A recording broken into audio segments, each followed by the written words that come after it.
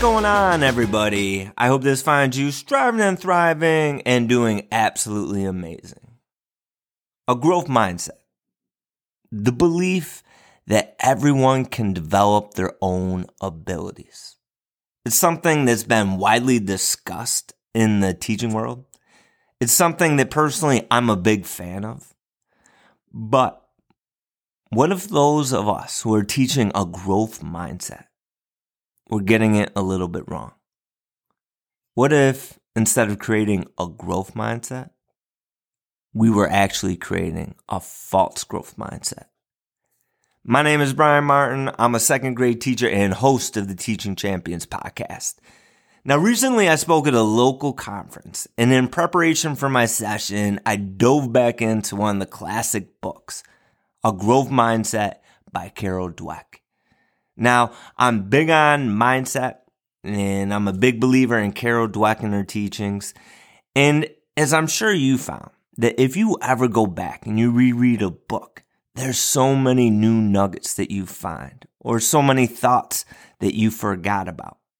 Well, this was the case when I was reading this book. And one of the things that jumped right out at me was when Carol Dweck talked about a false growth mindset. You see, she talked about her fear was that teachers and parents would believe it was all in just effort. And in the book, she drops a few misconceptions that people may have about mindset. Now, as I listened to the audio version of this story, it made me really step back. It made me really think about my own practices, how I talk about mindset, what I praise in the classroom. And it made me think about the adjustments that I need to make. Now, Carol Dweck says the first misconception is that many people take what they think about themselves and they say that they have a growth mindset, such as they see themselves as being flexible, they see themselves as being open to new things, and they think that's a growth mindset. But Carol Dweck says there's a difference between being flexible and growing talent. And she says that if people confuse these, they may never actually work at cultivating their own abilities or that of their students, because being flexible is not the same as having a growth mindset. The second misconception, and this is the one that really jumped out the most to me, Dweck says that people believe a growth mindset is all about effort, especially praising effort. But she says it's important to know that the process of having a growth mindset is a lot more than just going out there and praising that effort. That hard work, it should be appreciated, but part of having a growth mindset is understanding and recognizing when something isn't working. Goes along with the saying that the definition of insanity is doing the same thing over and over again and expecting a different result. Carol Dweck says that a big piece of growth mindset is for the student to recognize when they need to switch up a strategy. That it's not just to keep trying harder. That students should know when they have to go out and they have to ask for input from others. So if we're really looking to plant that seed of having a growth mindset with our students, it's important that we remember that it's not just praising that hard work and praising that effort. It's also planting those seeds of when to switch strategies up if things aren't working. It's planting those seeds of seeking input and help from others to help find solutions.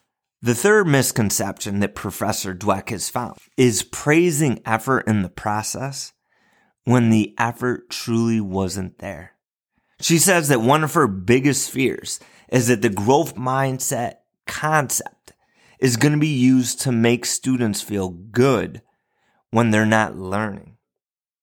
And think about how damaging that can be. If we're praising students for their effort, but they're really not putting in that effort. Now, the misconception number 4 is praising the process, not the outcome. She says that we want to praise the process. We want to praise that hard work. We want to praise that effort. We want to praise them using new strategies. But it's also extremely important that we tie it to the outcome, that we tie it to that learning, to that progress, to that achievement. Because she says that children, they need to understand that engaging in that process help them learn. So this was just a little crash course on the misconceptions about growth mindset. And the big takeaways for me is to remember that it's not just about praising effort. It's about teaching students that growth mindset is about recognizing when to change course, when to try new strategies. It's about recognizing when you need to reach out and learn from others. It's about making it visible for students the idea that their effort is linked to their success. Now think about your own classroom. How are you encouraging students to have a growth mindset? Is there any changes, anything that you need to do differently after hearing about the false growth mindset?